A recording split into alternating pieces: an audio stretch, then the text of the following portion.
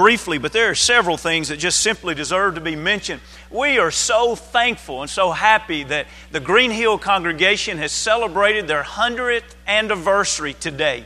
And they had over 400 in attendance. And it was just a tremendous day that I'm told there. And we rejoice with them, and we are so thankful. We know several here in this congregation have roots or connections there and was even there today. And we're so thankful for that. And we just hope that they continue to do well. And we're thankful for God's kingdom everywhere that it meets. You have already noticed, several of you have already made comments about how we finally have light in the front.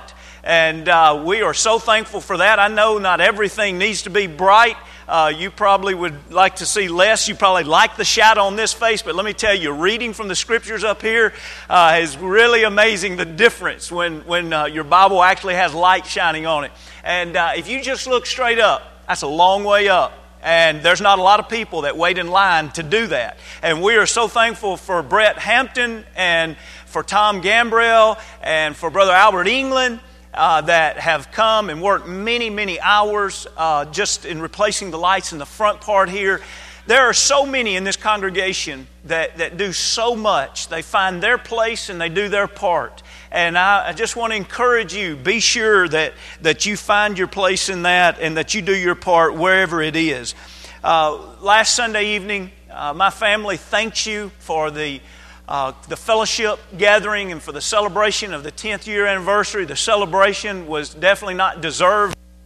We really enjoyed it. We thank you so much. We thank you for your kindness in doing that. We thank the Myers and the McIndoes and others that had part in putting that together. I thank the elders for the opportunity to work with them and them wanting to do that. That means a whole lot. And even above the monetary gift and all your kindness and the letters that were written, all of it was just wonderful. But even more than all that is just the opportunity on a daily basis to work with you. It truly is a pleasure. It is a blessing to us, and what you mean to us and to us as a family, I can't put into words, but we could talk hours about it if you want to. Thank you so much. We do look forward to Family Day. Family Day is just a week away. And so if you haven't already made those phone calls and gone by your family's homes and invited them, be sure this evening or tomorrow that you get those invitations out. There are postcards. There were signs for individuals to pick up and put in their yard earlier today. I think all those are gone. But be sure that you do that. Let me quickly mention some bullet things that are very, very important about this. All adult Bible classes will be combined next Sunday. This will be their only combined adult Bible class this quarter to our knowledge at this point. But it will be this Sunday, so be sure, teachers, and take note of that it all will be in here. And we look forward to hearing the message from Brother Paul Helton throughout the day. As mentioned this morning, he did grow up in the Hermitage congregation. He's a preacher and he's a counselor. And also, just a little side note of interest, CMT's program on television, World's Strictest Parents. You may have seen him in an episode of that. It was a very, very good show that he did with that. We look forward to them being here with us Sunday. Sign up at the Visitor Center tonight if you haven't already signed up for your food. Also, please remember to leave a little bit early from home next Sunday morning so that it'll give you time to drop off your food. There will be areas designated for drop-off points for your food. And so as you enter the parking lot, you will see those places. Be sure and drop off your food. And then if you're healthy and you're able to do this, then drive over to the 2040 building. And we can get at least 70 cars parked legally there. Go on out in the grass. Let's try to get at least 80, 90, 100 vehicles up there. The tent's going to take up several of our spots here. Plus, we just simply don't have enough parking unless we use the 2040 building parking every Sunday. So be sure and leave a little bit early so it'll give you time to do that. There are disposable pans that you're being asked to use to prepare your food that you sign up to fix. Those pans are on the doorways at the exits on your way out this evening. Be sure and pick those up.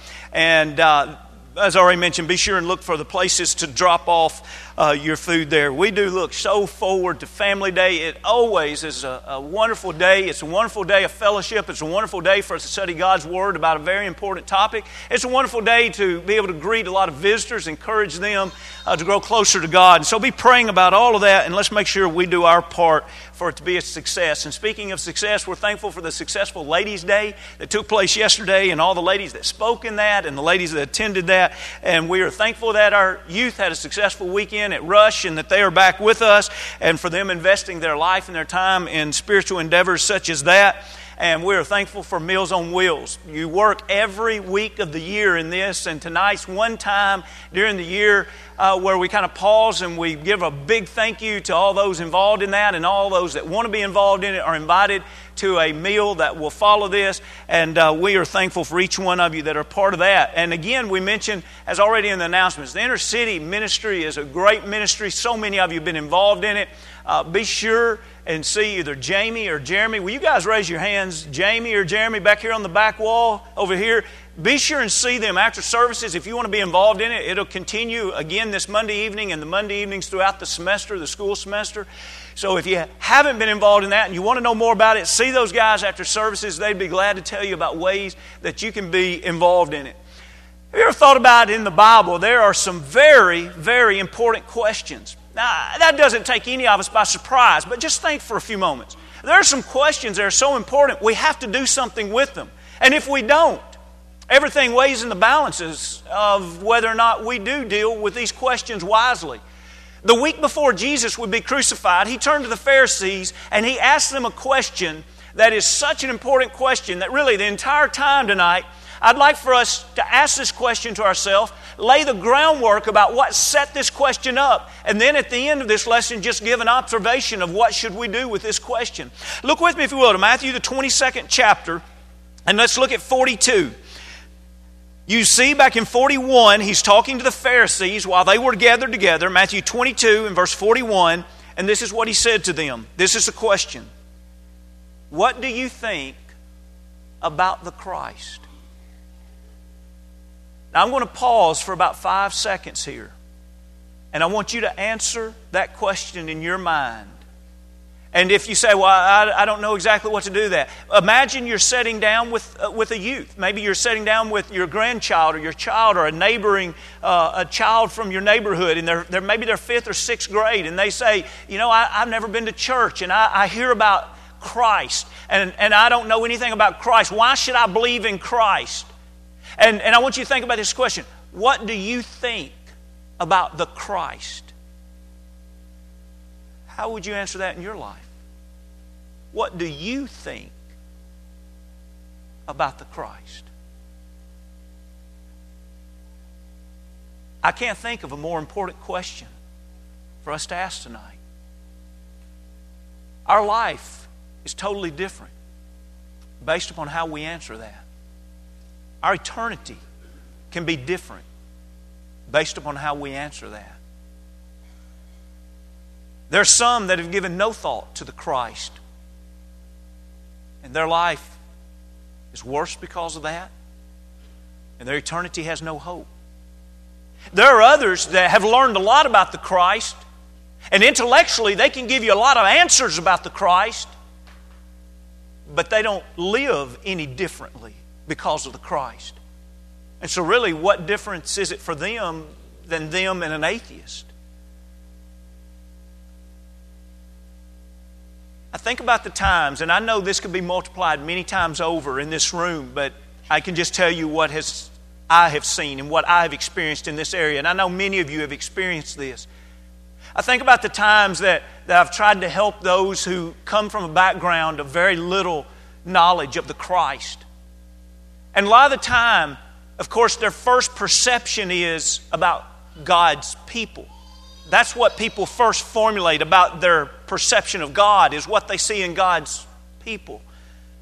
And I think about several times individuals have said to me, I just want some kind of relationship like you and Tracy have. Or I just want to have kids that respect their parents like your kids do. Now, you know that we don't have anything perfect in our family. But you know, I never let an opportunity like that pass if we're in discussion without saying, do you realize the very thing that you admire is because Christ is in our lives? Friends, I can honestly say I don't know if Tracy and I would still be married if Christ were not living in our life. I can almost rest assured I wouldn't be a father that anybody would say, you've raised respectful children. if Christ were not alive in my life and in the life of my children? Friends, this morning or this evening, when we think about this question, what do you think about the Christ? Can we all agree that Christ has made all of the difference? That the things that we enjoy as a church family, someone says, I love the Mount Juliet congregation. There just seems to be a lot of peace and a lot of harmony. People seem to genuinely love God. They seem to have such an outward approach where they're constantly looking to the needs of others. Friends, do you realize everything like that is described has nothing to do with us individually. It has everything to do with Christ living in us. What do you think of the Christ? We can't take any credit. We can't take any glory. The good things that happen in our lives as Christians is because of Christ. The things that we enjoy in His church where they are genuine blessings. Where we would say, I wouldn't want to live on this earth without those blessings. I wouldn't want to live on this earth without the blessing of a church family like this. I wouldn't want to live on this earth to know if I didn't know that there were others that would stand beside me and they would give their life for me. Friends, none of us can take credit for that. But because of Christ, all of us can be blessed with it. So, Jesus looks to a group. Number one, they don't think He is the Christ. But even more than that, when He says, what do you think of the Christ? He wasn't standing there at that moment saying, look, I am Jesus Christ and I'm asking you, what do you think about me? That wasn't His approach right here. He wasn't at this moment trying to prove to them, I am the Messiah. Number one, they didn't believe it. And so what He's trying to do is step away from that and come at another angle and say, without us talking about who I am, let's just talk for a moment. Who do you believe, what do you think about the Christ? The Christ simply meant the glorified one. A lot of times that's where we would think of the Messiah. And so He's talking to them from, if you will, an intellectual basis. What do you think of the Christ? What do you think of the Messiah? And tonight, everything rests upon that. There's a man in Pittsburgh. His last name's Walters. He's a member of the Lord's church. He has a son who's a part of Caribbean treasure hunters. They dive, not full time, but periodically whenever they think they have found a place where there might be a sunken ship, they'll go out and dive. Through the time, he's recovered silver bars and treasures that have been under the salt water for hundreds of years.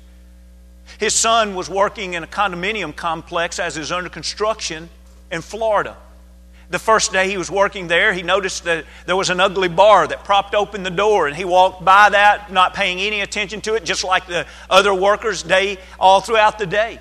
The next day, he had to reach down and move the bar, and as he did, he realized that that bar was encrusted, but yet inside the bar, there was no evidence of decay of the bar itself. Immediately, from his experience, he thought to himself, that feels like what objects feel like when they've been under the ocean for hundreds of years.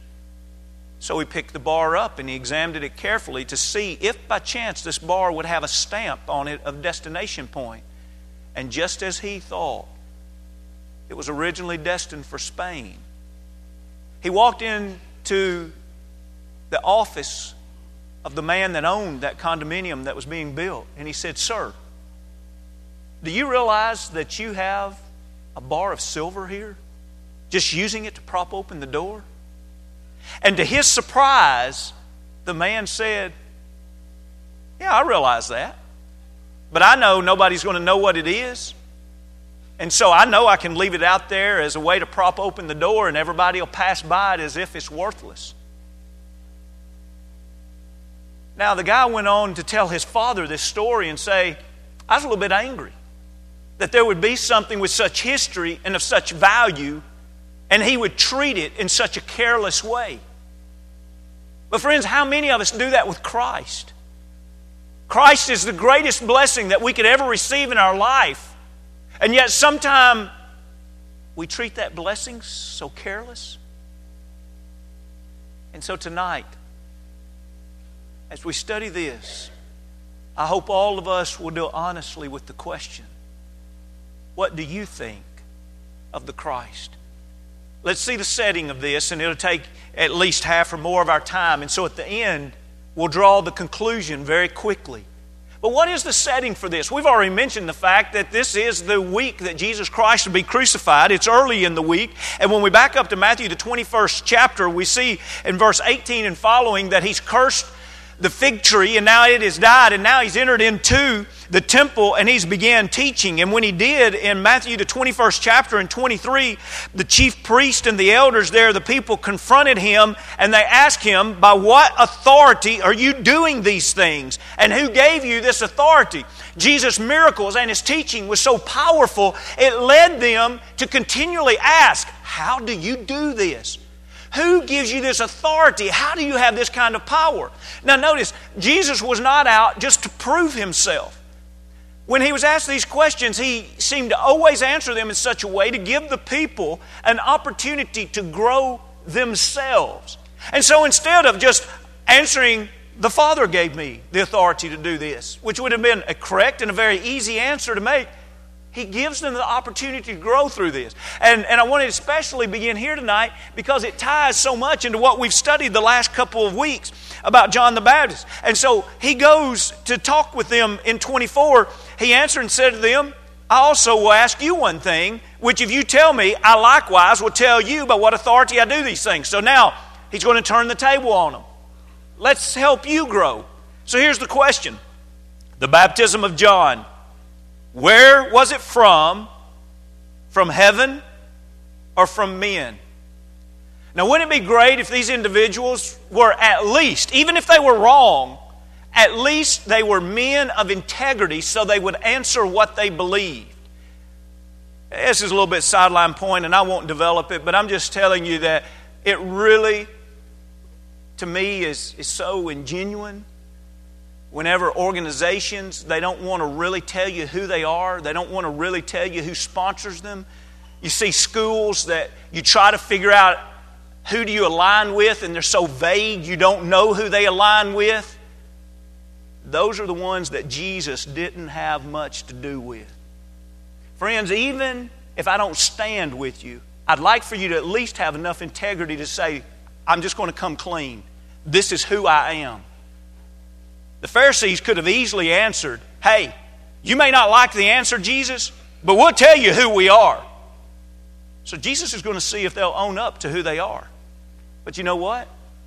They think about this and they say among themselves, their reasoning is, if we say that John's baptism is from heaven, they're going to ask us, why haven't we been baptized by John's baptism? So we can't say that one. And if we say it's of men, which way's the wind blowing? Oh, the multitude here today, they were pro-John. We can't get all this multitude enraged against us. So we can't say that we think it's from earth either.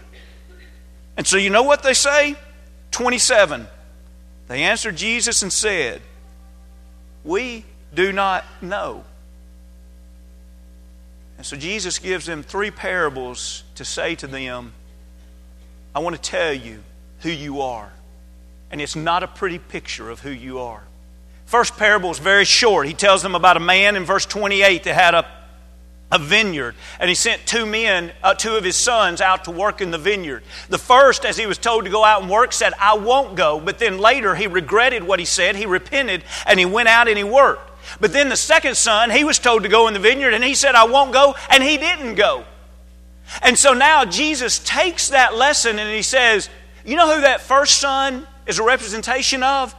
That first son in 31 toward the middle of the verse, assuredly I say to you that tax collectors and harlots enter the kingdom of God before you. Do you realize, as we mentioned this morning, when John began his ministry, it wasn't just to transition the faithful Jews over to Christianity. He literally had a ministry that was evangelistic. He was taking individuals that were throwing their lives away spiritually with prostitution, tax collectors that so often were very dishonest. They were considered criminals of their day. And John was literally convincing those people in the name of God to turn their life around. And so Jesus says, do you realize that there are tax collectors and prostitutes that when the truth is taught, they have first rejected it, but now they're returning to it. And then he says, but you're like the second son. You're going to continue to reject not only John, but even the one that is greater than him that's coming, Jesus. And you're going to allow the tax collectors and the prostitutes to enter the kingdom of heaven before you. So his first identity to say, let me tell you who you are. He's saying, I just want to show you how rebellious you are. But then the second parable he teaches them, he says, I want to show you how violent you've been. He tells another parable beginning in verse 33, and it's about a landowner that when he bought the land, he planted a vineyard and he built towers and built wine presses, and then he leased the vineyard out. And when it came time for the collection of the lease to be made, he sent in servants. And when the servants came to collect for the lease, they killed one, they beat one, and they stoned one to death. When the landowner didn't receive his income, he sent another group of servants. They did the same thing again. When he still didn't receive his income, the landowner sent his son. And they killed his son and tried to claim the inheritance. And then Jesus, after telling them that parable, he says to them, look at the end of 40, or look at 40. Therefore, when the owner of the vineyard comes, what will he do to those vine dressers? And they answer, they say in 41, he'll destroy those wicked men miserably and lease his vineyard to other vine dressers who will render to him the fruit of the season. And Jesus then in 42 quotes Psalm 118, 22 and 23, the stone which the builders rejected has become the chief cornerstone. That was the Lord's doing, and it was marvelous in our eyes. And after he teaches a couple more verses, notice what their understanding became in verse 45. When the chief priest and the Pharisees heard his parables, they perceived that he was speaking of them. But when they sought to lay hands on him, they feared the multitudes because they took him for a prophet. You see, again, it's all about what's everybody else going to think. They reason among themselves, they say, this guy is too sharp for us. We try to debate him and he always wins. We try to put him in his place and he always puts us in our place. I tell you what we're going to have to do. Let's kill him. Well, again, what's the crowd going to think of that? Well, the crowd is too large, and the crowd right now is too dedicated to him. We can't kill him at this moment. Isn't it interesting how quick the crowd will turn? This is the beginning of the week, and by the end of the week, the crowd is going to be crying, crucify him, crucify him. It shows you the power of leadership, and it shows you how if you become a shallow follower in that you believe anything that you hear, how far off track you can get with the wrong kind of leadership. But at this point in the week, the crowd's not going to turn against him at this point in the week. And so Jesus teaches one more parable. We won't take the time to go in depth of that parable, but it's a parable about a wedding, and the ones who were first invited would not come, and they were the representation of the Pharisees. The Jews were first invited, and they would not come. And after these three parables, these men have come to the conclusion, we can get the crowd to turn on Jesus if we just make him look weak or unintelligent. And so they begin to try to ask him questions where he would trip up in the answer, and the crowd would cease being amazed and astonished at him, and then they can fulfill their goal of killing Jesus. So the first question they ask as we go down to the 22nd chapter in verse 15, and the Pharisees went and plotted how they might entangle him in his talk. You see, that was the whole purpose of these questions. Let's entangle him before the multitude so that they can hear this. And so they talk about taxes. And since Jesus is not following any other men is he going to be willing to pay Caesar taxes? And they thought they'd have him entrapped in this. And so they asked the question, should we pay taxes? Are you going to pay taxes? And in his wisdom, after we hear it, it sounds so simple. But at that moment, I don't think to any of us the answer would have been simple.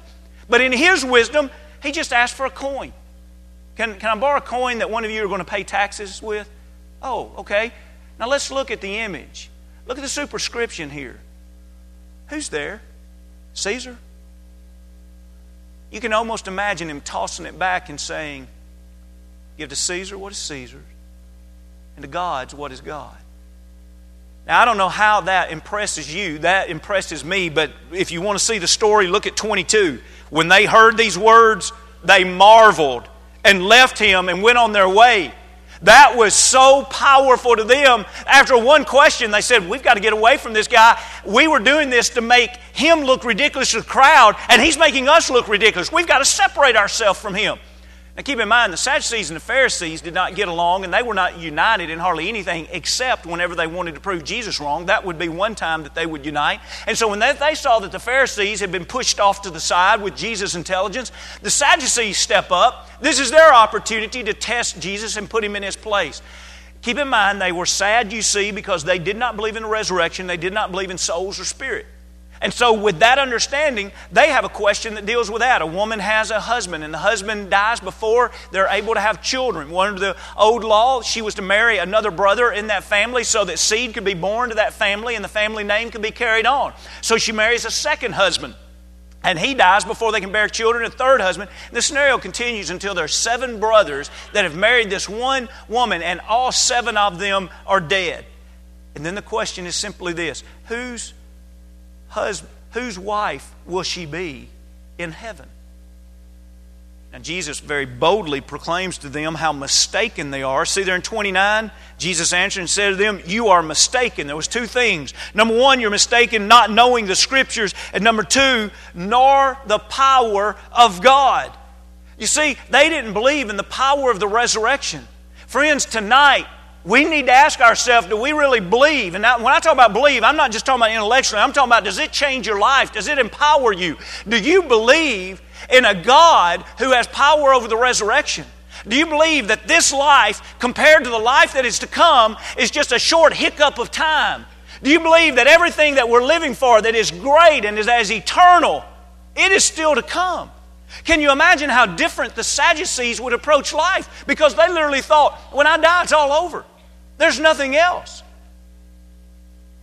And he says, I tell you what your problem is. Not only do you not know the Scriptures, you don't know the power of God. We serve a God who is so powerful. He's so powerful that He can promise us a life that's beyond our imagination after this earth. And that's why it's so important that He is our God while we're on this earth. Now, once He silenced them, look at verse 33. And when the multitudes heard this, they were astonished at His teachings. And so then the Pharisees get enough courage to come up and try it one more time. In 35, they send a lawyer, notice, to test Him. They're trying to put Him between a rock and a hard place. They're going to ask Him, which is the greatest commandment? Why is that a catch-22? Maybe it's some kind of reasoning like this. If He says, I can't just pick out one of the laws that's so important, all of them are important, they're going to say, oh, you don't really know the law, do you? Or maybe if He says, oh, I can pick out one, they're going to say, oh, so you are belittling the other laws. We don't know exactly what their approach was, but in their mind, they thought that He was in a catch-22, that He'd never be able to answer this. And instead, Jesus very eloquently and truthfully says, oh, I can tell you the first and greatest commandments, love God with all your heart, soul, and mind. And I'll go ahead and tell you, even though you didn't ask, the second commandment's like unto it. You shall love your neighbor as yourself. And when we see now verse 41, it kind of puts everything into perspective. Look again at 41. While the Pharisees were gathered together, Jesus asked, you see what's happening here? Before they can scatter again.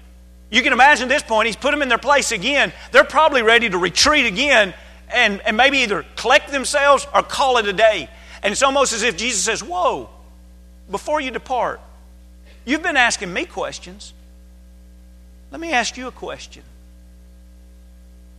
What do you think of the Christ? Oh, to get more narrow than that, whose son is He? Oh, they could easily answer that. That was no problem. They say, He's the son of David. That was true. And then Jesus asks them a question that changes everything in their understanding if they would have been willing to learn. 43, He says to them, how then does David in the Spirit call Him Lord, saying, the Lord said to my Lord, sit on my right hand till I make your enemies your footstools. If David then calls Him Lord, how is He His son? And no one was able to answer Him a word, nor from that day on did anyone dare question Him anymore. What was the power of what Jesus was saying? If the Messiah is going to be born from the lineage of David, how can, while David is alive, He refer to that same individual as the Lord of his life? Right now, you're not going to refer to someone who is going to be born several generations down into your lineage right now. You're not going to say, oh, I was talking to them today. And you're definitely not going to say, I submit my life to them. They are Lord of my life. Because you see, the point Jesus is making is the point that He wanted them to realize. We can't just form our own concept of the Messiah. We have to let the Messiah be who the Messiah is and submit our life to Him. You see, they had a misconception of what the Messiah would look like. As we talked just last week or the week before that in a sermon, remember how they wanted that Davidic kingdom where the Messiah would come like the son of David and He would reign on this earth and He would overthrow Rome and He would set up a powerful kingdom. And notice the problem here. It's all about physical things. And Jesus, as He asked them, what do you think of the Christ? He was trying to get them to think spiritually. And friends, that is our struggle day in and day out. And that's been the struggle of humankind probably as long as we have been created. And it is to continually remind ourselves that just as the Messiah, while He was on this earth, He was deity one part, but also at the same time He was humanity. And we don't break down in that same way, but in a sense we have a parallel, and that is we are soul as well as body. And too oftentimes we live as if we're only body. And we start making our life all about these physical things. And the Lord is pleading with us, what do you think of the Christ? Are you willing to allow Him to be Lord of your life? Because things are going to be different if you understand from David's perspective that the Messiah was his Lord, but He was also his offspring. He was deity as well as human. Our life is going to be different if we realize I am soul. God has breathed into me a breath of life, and I'm going to live far beyond my death physically. I am alive right now in the physical body, but I am a soul that will live forever. What do you think of Christ? Whenever we can take and we can answer that question to say, He is my Lord, and I want to be God's child, and I want to live with them, God the Father, God the Son, God the Spirit. I want to live with them for an eternity. When that's the case, everything about our life becomes about the Lord.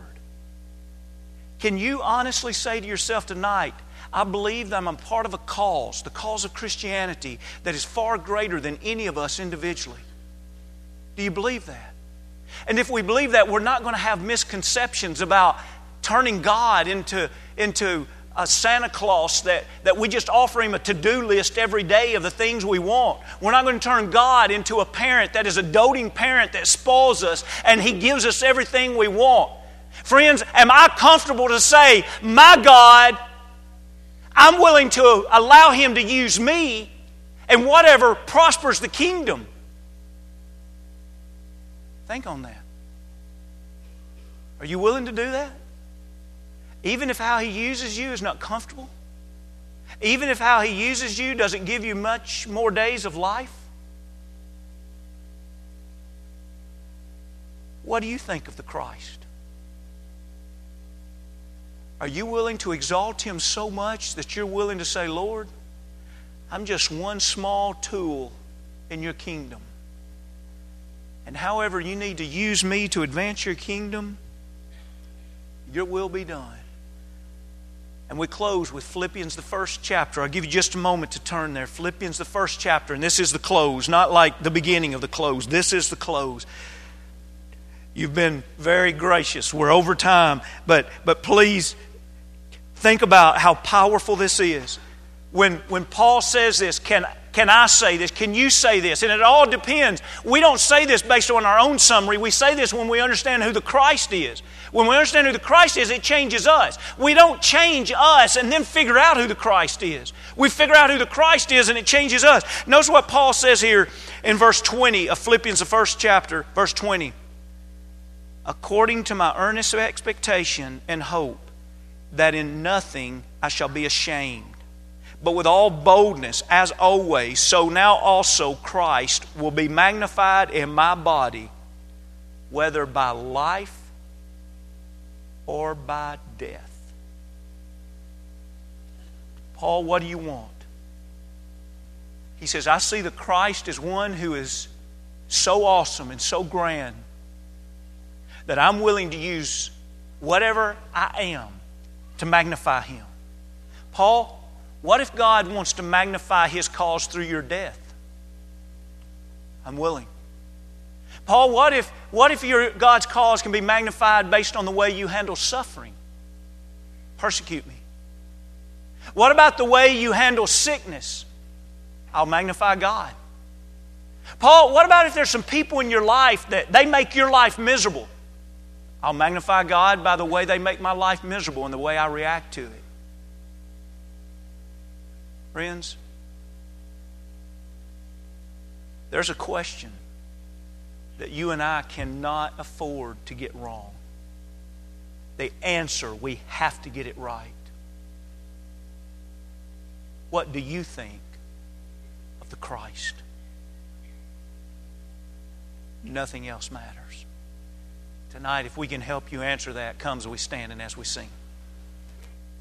Sweet to trust in Jesus, just to